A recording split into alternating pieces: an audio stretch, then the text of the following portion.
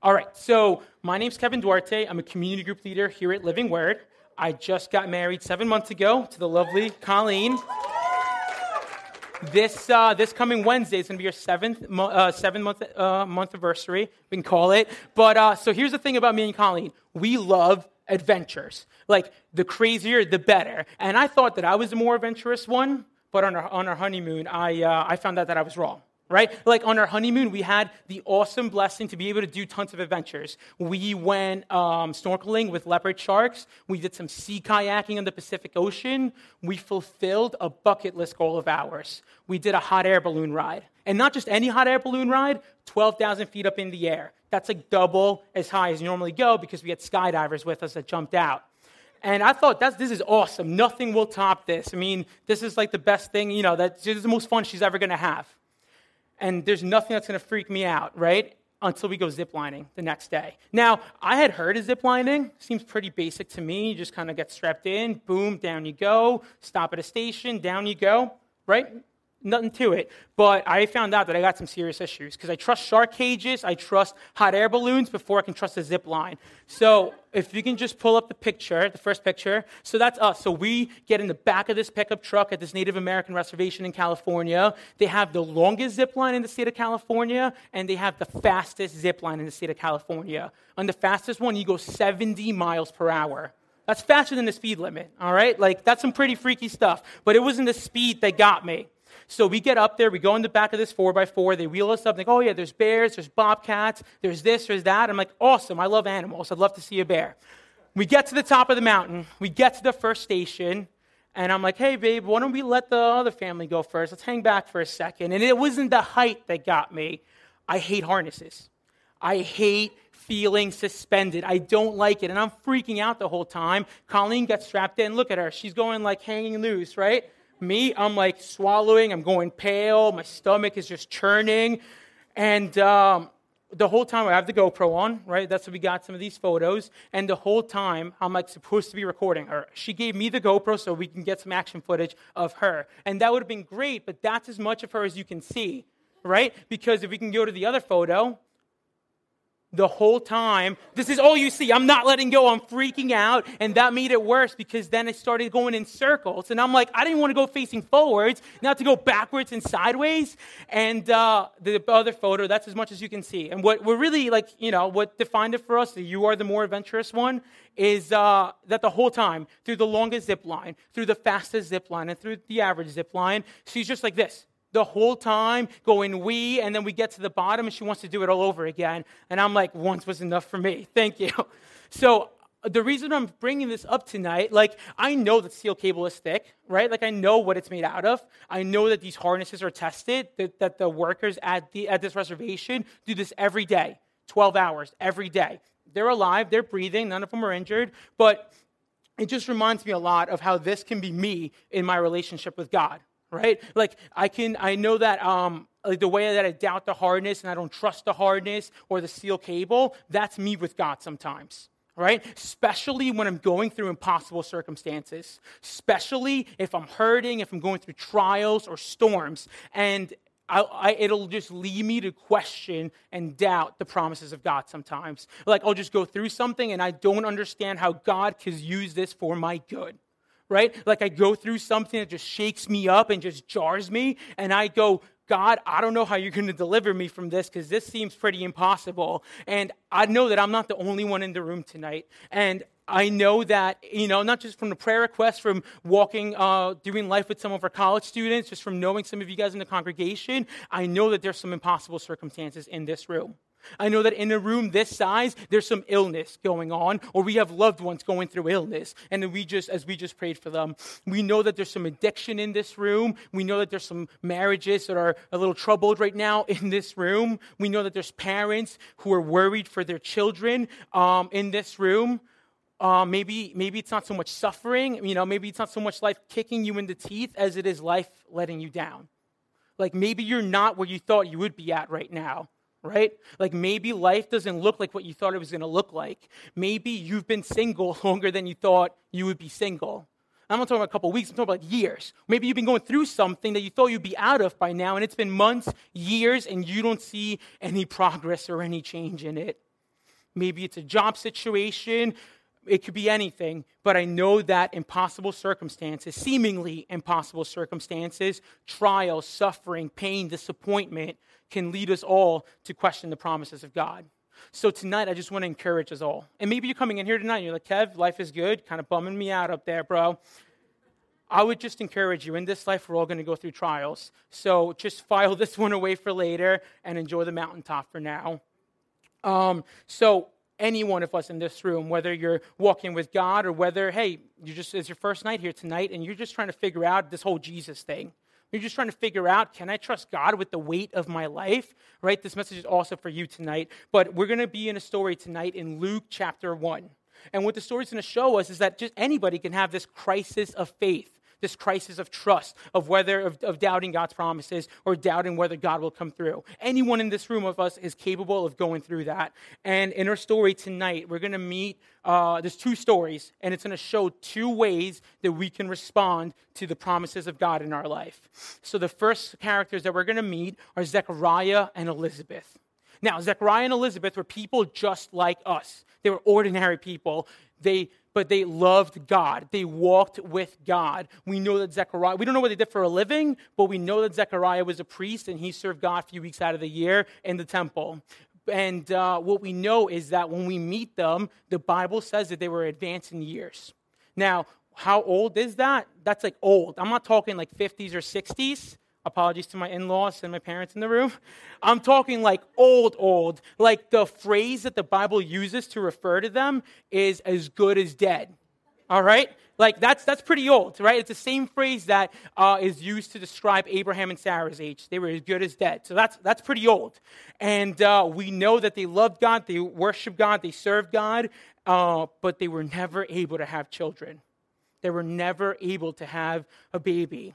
Now, something specific about that time culture, that setting where they lived, was that in that time period, if you couldn't have children, it was people thought that, oh, wow, Zechariah and Elizabeth, they can't have kids. You know what that means? They definitely did something horrible. God must be punishing them for some horrible sin in their life.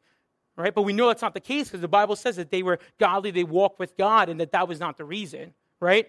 And so this would have been a sore spot. I mean, can you imagine the pain and the agony of wanting to have children but not being able to? And then as if that was, and praying, crying out to God over and over. I mean, he was a priest. He would have taken this to God. And this would have been an unanswered prayer that could have led to a crisis of faith. And this is something they would have had to walk through as a couple for decades until making peace with it. And if that wasn't bad enough, people are slandering you, gossiping about you, you're scorned down upon. This would have been a sore spot. So when we meet them, Zechariah, he's in the temple, he's serving, and Gabriel steps in. God sends Zechariah an angel. So we can bring up the scripture now.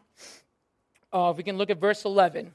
Zechariah's in the temple, we know his backstory, and here's what the Bible says.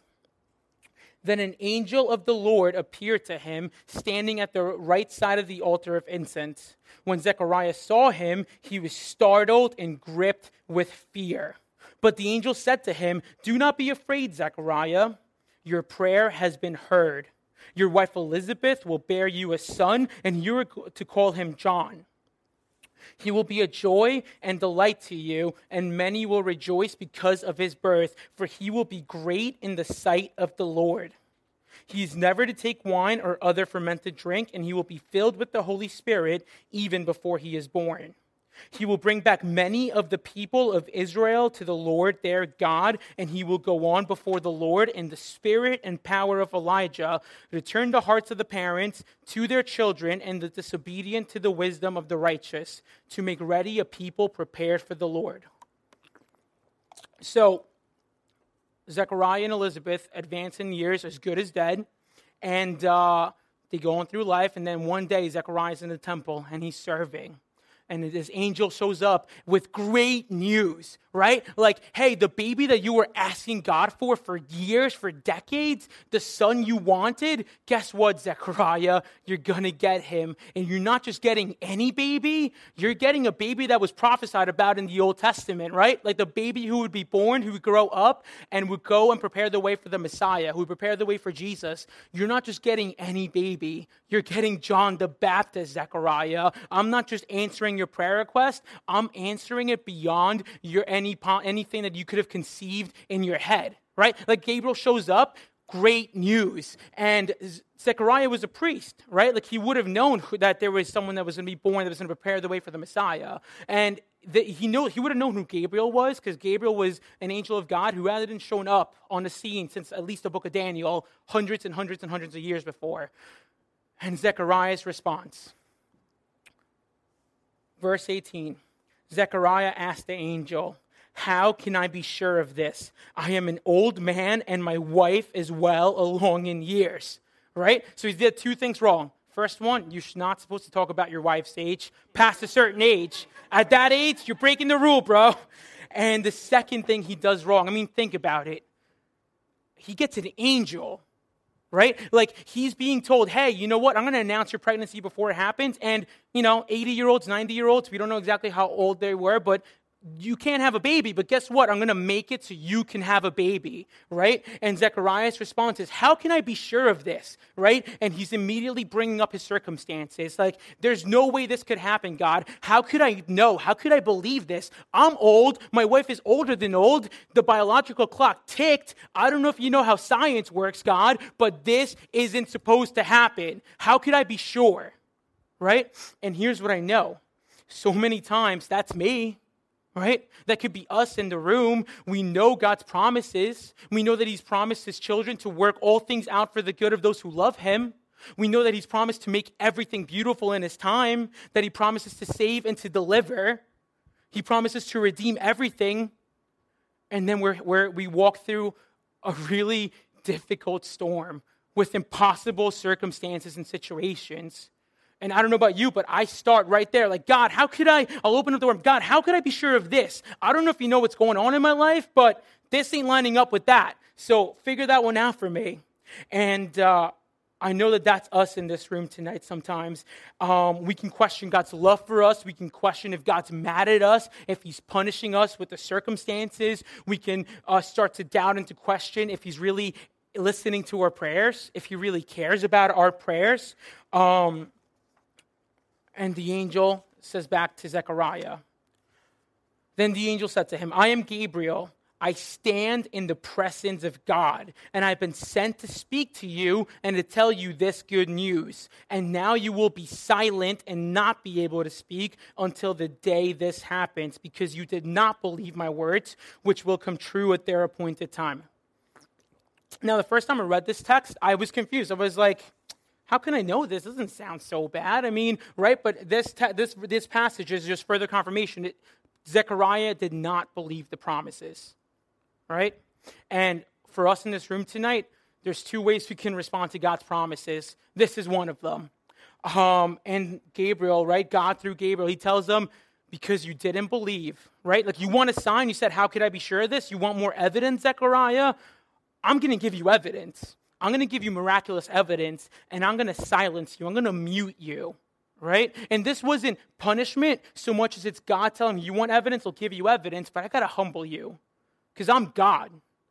I'm your creator. I'm your father, Zechariah. So I don't want to let you sit in this doubt and unbelief for much longer. So I need to humble you and remind you of who I am and what I can do. So I'm going to do the impossible, and I'm going to miraculously silence you as you watch me work until this promise comes true, and I'm going to make this promise work and happen. Your doubt and your unbelief does not make me take back my promise, but it's still going to be fulfilled, is what God's telling him, right? It wasn't a punishment. It was God's loving grace. It was an opportunity for God to show Zechariah that he's in control and that his doubts and unbelief would not thwart his promises and his purposes. And guys, like this is encouraging. The story of Zechariah, like, yeah, he didn't respond the right way, but it's encouraging for us that this is in the Bible, That God tells us this story because it shows that even godly people, even people who've been walking with Jesus for 5 years, 10 years, however long, who love him and worship him, can have moments of doubt, moments of not trusting God. And we see that God doesn't blow him up. He's patient and loving towards him. And I don't know about you, but that's good news for me tonight, for when I doubt, for when I question. So Zechariah, so then he's silenced. Gabriel leaves. Zechariah is done serving. He walks out. Everyone's like, whoa, what happened? He eventually goes home, and him and Elizabeth conceive. And as time goes on, the baby's born. The promises of God are fulfilled. And Zechariah, when his mouth is loosened, when he can talk again, old man explodes in worship and dancing and poetry, worshiping God and giving God all the glory and all the credit. But we're going to look at the next story a little further on in this text, and this is the other way we can respond to God's promises. So if you're on your Bible, we're going to be in Luke 1:26 through 38. We're going to meet Mary here. Now, Bible scholars, historians, they think that Mary would have been anywhere from like 13 through 15 years old, about, give or take. We know that Mary, from the Bible, that she was a virgin, right? That she had never been with another man. She had never had sex before. We know that she was engaged to Joseph. And the way that engagement worked back then was that they would be considered legally married for a year, and they would live separately. And at the end of that year, then she would go to live with her husband, and the marriage would be consummated. They would start their married lives, right? So right now we're going to meet Mary. And the other thing about Mary, so she was from Nazareth, right? It wasn't so much like this big city as so much as a backwoods ghetto little village. All right? Like Nazareth was hated by the Jewish people, right? Like and this is no disrespect to New Jersey natives in the room, but it would have been looked upon like New York makes fun of New Jersey. That's how the rest of Israel made fun of Nazareth, but it was worse than that, right? So we meet this young teenage girl from an insignificant little backwoods hated town, right?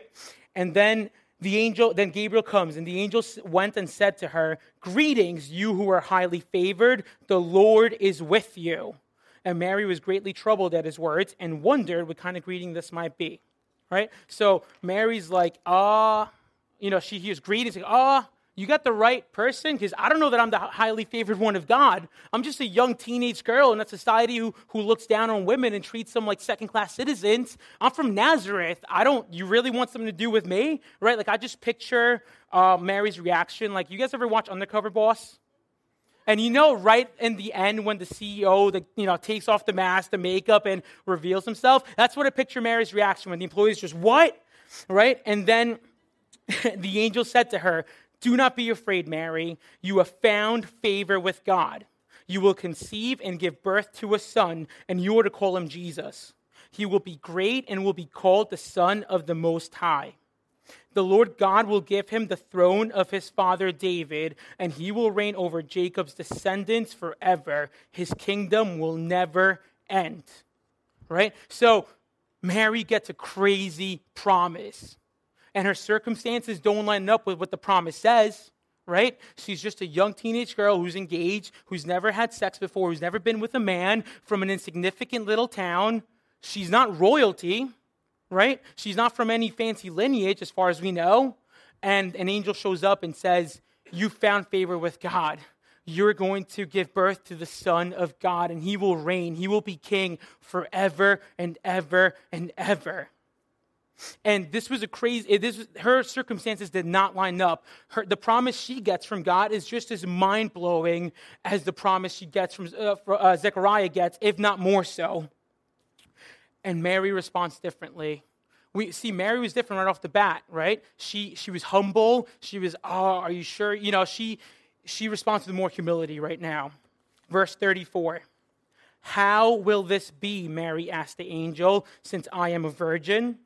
Now, there's a difference, right? Because I got confused when I first read this. I'm like, all right, how will I know this versus how can this be? That's a big difference, right? Like Joey, youth pastor, children's pastor, huge Jets fan, right? Great guy, huge Jets fan. Now, if I were to tell Joey, "Hey, listen, I have it on good authority, okay, that the Jets are going to go undefeated this year and win the Super Bowl." And Joey, right? That's, how can I know this? Give me more evidence, and you rejecting that, right? But if I were to come to Joey, I don't know, let's say like Back to the Future, Marty McFly, that book. Hey, you know what? 2018, Jets Super Bowl. And Joey goes, how? I'm not saying no, I'm not rejecting, just how? How will this be? That's a little different, right? And in this text, Mary's response is completely different. She's not, John Piper says that Zechariah needed more evidence, and he didn't believe. Mary she just wanted to understand. She was just looking for an explanation, right? Like her response is, how will this be since I am a virgin? That would be like us responding to God's promises. God, I know your word says this, but I'm going through a storm right now, and things are only getting worse. Help me understand how you're going to use this for my good. Help me understand how you're going to glorify yourself in this situation. That's a completely different ballgame than going, how could I believe you, God? This is, and just rejecting his promise. It's a completely different way of responding. And so Mary doesn't reject the promise, but she just asks for an explanation, just help understanding. And the angel answered, the Holy Spirit will come on you, and the power of the Most High will overshadow you. So the Holy One to be born will be called the Son of God. Even Elizabeth, your relative, is going to have a child in her old age, and she who is said to be unable to conceive is in her 6th month, for no word from God will ever fail. Gabriel's response is, God's going to do this. How will he do this? He's God. He doesn't fail. Right? He's saying God will make this happen, okay? You're going to conceive miraculously, and it's going to be all God. God's going to get the credit. Don't worry about the details. God will come through, right? And like this is crazy because God's different than how we are. It's hard for us to understand this because I don't know about you. I can say I'm going to do a lot of things. I may not do them, right? Like I can say right now, hey, I'm going to go to the gym tomorrow morning before work. I may not. I'm tired, right? But God never tires. Whatever God says he's going to do, he always does, okay? And Mary continues to respond. Verse 38, I am the Lord's servant, Mary answered. May your word to me be fulfilled. Another translation says, behold, I am a servant of the Lord. Let it be to me according to your word. Mary's response is totally different than Zechariah's. Mary's response is, I don't understand how you could do this, but I believe that you can do this. Nothing is impossible for you. I don't get it, but I'm not going to let my words and what I can see define my circumstances and how I walk through this. I'm going to let what you say, your words, define what I'm going through. I'm going to let my perspective in this situation be what guides me. What you say, God, your word, not mine. And this is crazy because Mary's obedience and trusting God is going to empower her and enable her for what's to come. Mary's able to humble herself, and she got great news. I mean, she's going to give birth to Jesus, the long-awaited Messiah, but those were good news with an edge. It had some very difficult implications for Mary. Like, think about it. Like, any engaged couples here tonight? Aaron? Andrew? Steph? Duh. Just at your bachelor party. All right. So if Steph went to Andrew like, hey, I'm pregnant, like that's going to, like, what? Right? Like it's going to be in any relationship, right? That's crazy. And Mary's going to go, oh no, but I'm pregnant. But don't worry, it's the Holy Spirit's baby. That's not going to go, that's a big pill to swallow, right? So in that time period, right, like Mary knows what she's about to walk through. She knows that this could cause a lot of trouble in her relationship with Joseph, right? And according to the law and that culture in that time period, she could have been stoned. She could have been killed. Or she could have just been scorned, and she could have been considered like the scum of her town. It was going to be really difficult. But even knowing what's coming, Mary's response, her heart is still, let it be to me according to your word. I'm your servant. I don't really get this, but nothing is impossible for you. And the rest is history. And I don't know about you, I really, really want to be like Mary, but sometimes I find myself being more like Zechariah. And how often are we Zechariah? How often do we go through all these situations in our life, all this suffering, all this pain, and we're really quick to question, like, God, are you mad at me? God, is this punishment? Right? We're quick to doubt if God's going to turn things around for us for our good. We're quick to doubt if God's going to save us or deliver us, right? And our bottom line here tonight is, despite our circumstances and our doubts, God will fulfill his promises. Let it be to us according to his word. Right? Our doubts, even the times we question God, don't stop him from doing what he said he's going to do for us. And even our impossible circumstances don't thwart God. There's no obstacle too big for God. See, we can know that this is true, that God will fulfill his promises, because God has fulfilled his ultimate promise to us. Right? Like, we know that no circumstance is too impossible, and that doubts don't thwart God's word and his purposes, because we know that God is the God of the impossible.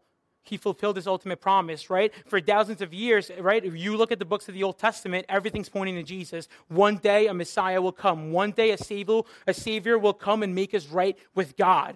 And he's going to live the perfect life that we couldn't, the sinless life that we couldn't, and he's going to die on our behalf. He'll plead guilty for us, and he's going to be crucified, and 3 days later he's going to rise. It's pretty impossible, right? And in the Bible, the Old Testament, those are all different books. And Bible scholars say between the last book of the Old Testament, Malachi, and the first book of the Old Testament, there were about 400 years of silence, right? All those promises were made, but for 400 years, it seems impossible. It seems like God's not going to come through.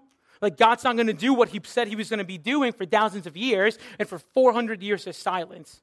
It's a pretty impossible situation. It's pretty discouraging, right, if you're going through it at that time period. And we know that God is the God of the impossible, because God comes down, fully God, fully man, through Mary, little teenage girl from some backwoods town that was hated on, right? And then we know Jesus grows, and 33 years later, he starts his ministry, and he starts preaching, and he starts telling people about the kingdom of God.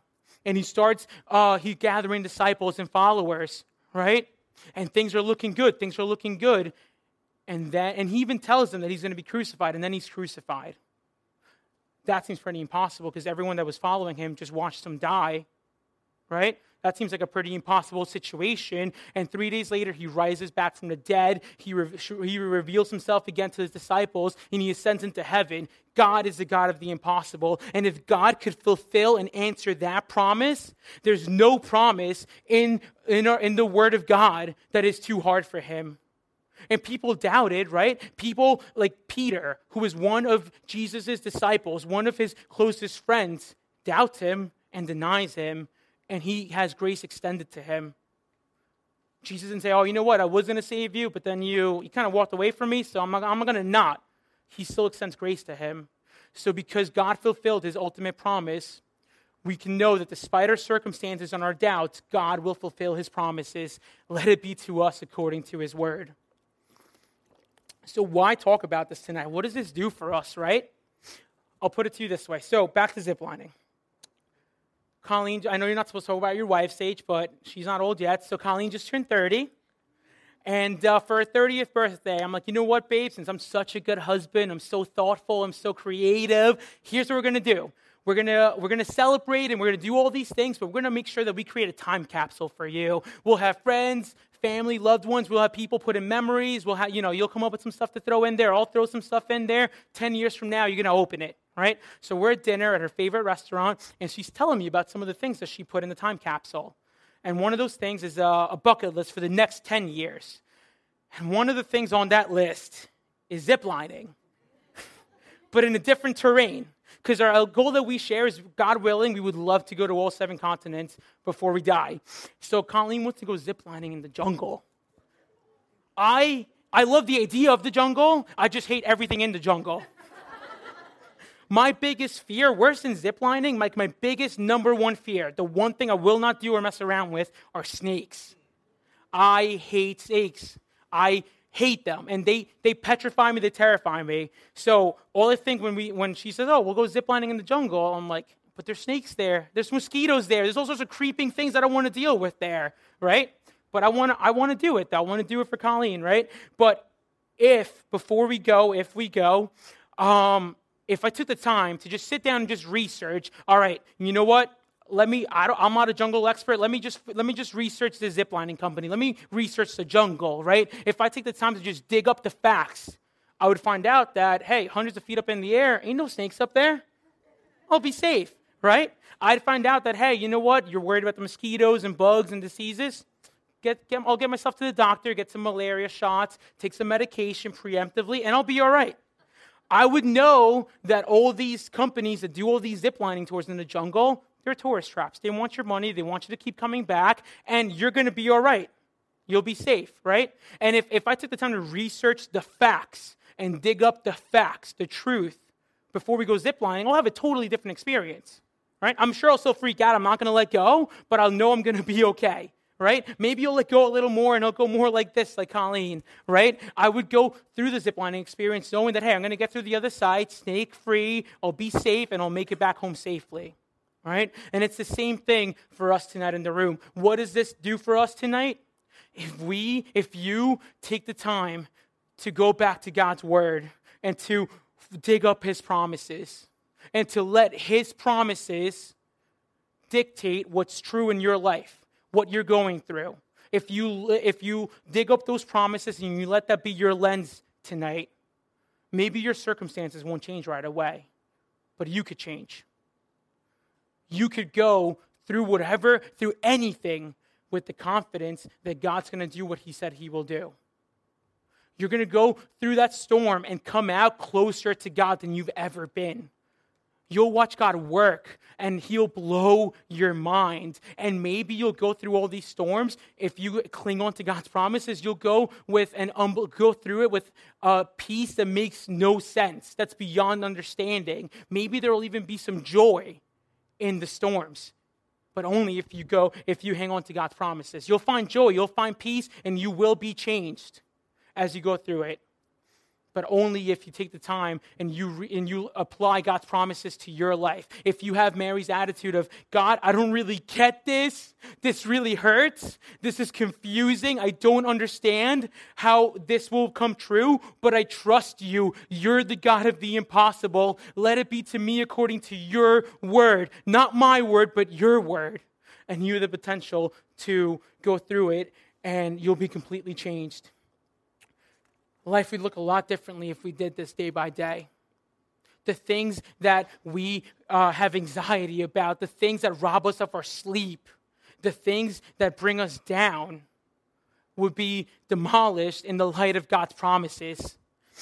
So, I don't know about you guys, but I know that I can forget God's promises like I told you before, right? Like it's possible for me to go through something and just be in so much pain internally and be so jarred up and so confused and pressed in at different angles that it's like I forget God's promises. Or I just develop this bad attitude, a little jadedness towards God. So we need each other in this. We need to be reminding each other of God's promises. But what I want to do for you guys tonight is I want to end service a little differently. The band's going to come up. Aaron's going to play something spiritual on the keys. The lights will be dim. And I just want to remind you guys of God's promises tonight. All right? We're going to dim the lights. Pat's going to make it dark in here. And I just want you to just think real quick, what are the circumstances in your life right now that seem impossible? What are the circumstances in your life right now that are hurting you and troubling you? What's robbing you of sleep tonight? What's giving you a lot of anxiety tonight?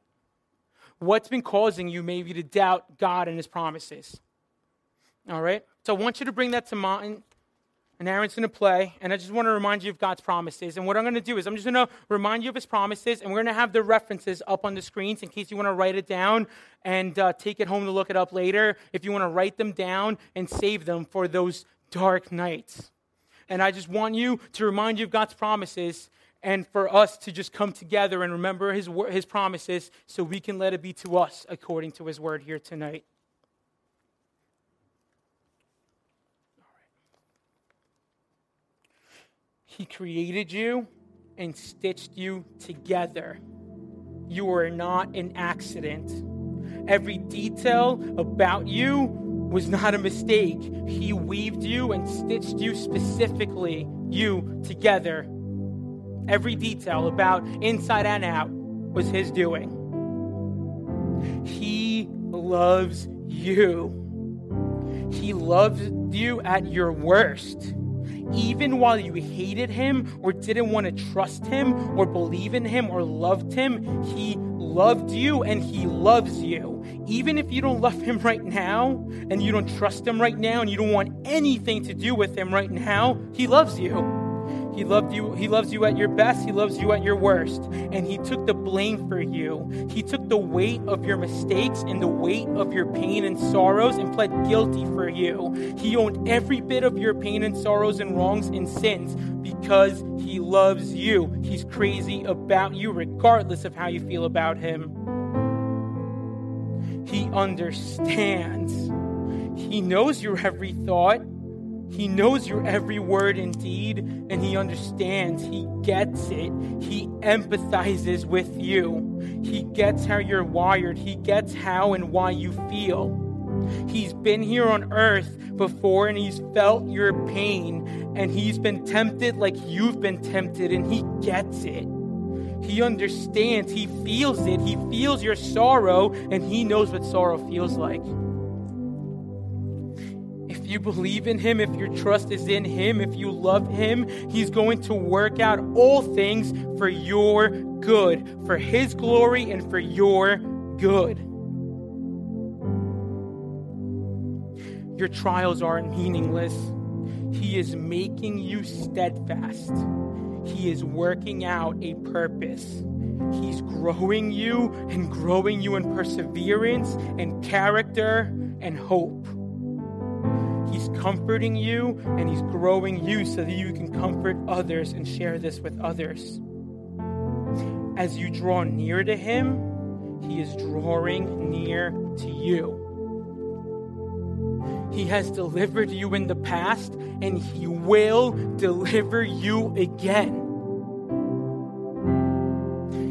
He will make everything beautiful in his time. And he will wipe away your every tear and right every wrong. He will carry you and save you. He loves you, and he's a good father, and he only gives good gifts and only allows things to happen if they will be for your good. Your circumstances will not break you. He's going to save you and work things out and redeem all things. Nothing will be wasted. If your heart is broken, he's going to draw even closer to you. If you seek him, if you cry out to him, he will hear you and save you and deliver you. You are not alone. Despite your circumstances and your doubts, he will do what he said he will do. Let it be to you according to his word. So, dear God, we just thank you that you are the God of the impossible, God, that our doubts and our questioning you, God, that even then you love us and you forgive us, you extend grace towards us, and you continue to fulfill your promises, God. And I just pray for every impossible situation in this room right now, God. I pray for every trial and storm and suffering that people are going through in this room, God. And I would pray that you would just work in all our hearts tonight, Lord. That your Spirit would move in our hearts tonight and just help us to trust you more, Lord. That you would just mold us and shape us so that when we hear your promises and we see your promises, Lord, that we would humble ourselves before you and trust you and let your promises define us, God. Not ourselves, not our feelings, not our situations, not what we can see, Lord, but what you say, Lord. Work this in our hearts tonight, Lord, and help us to just grow in gratitude and trust, and that we would just explode in worship as we just marvel at who you are, Lord. We love you, God. If tonight you came in here and you're not really sure about this whole Jesus thing, if you're not sure if God can really hold the weight of who you are, the weight of your life, and if you want, there's no pressure, I would just invite you to pray something like this tonight. And I wouldn't just invite you to just pray a prayer, but also come up to me after service. Come up to someone on the band or someone on staff here, and we'd love to have a conversation with you. But if tonight that's you, you can pray a little something like this. God, I don't know exactly who you are, Lord, but I want to take a step, Lord, and I want to trust you tonight. I want to start to trust you tonight with my life, Lord. I believe that I couldn't live this life, Lord, that I've sinned against you, Lord, and that there's a distance between us right now, Lord. But I trust you, Jesus. I trust that you've come to be my Savior, that you lived the life that I couldn't, that you took my sins, Lord, and that you took them to the cross, Lord, that you died for me, and that you came back for me, Lord, and that you're giving me the faith tonight, Lord, and that I can have a relationship with you. So walk with me, Jesus. Continue to open my eyes to you, Jesus. In your name I pray, Lord. Amen.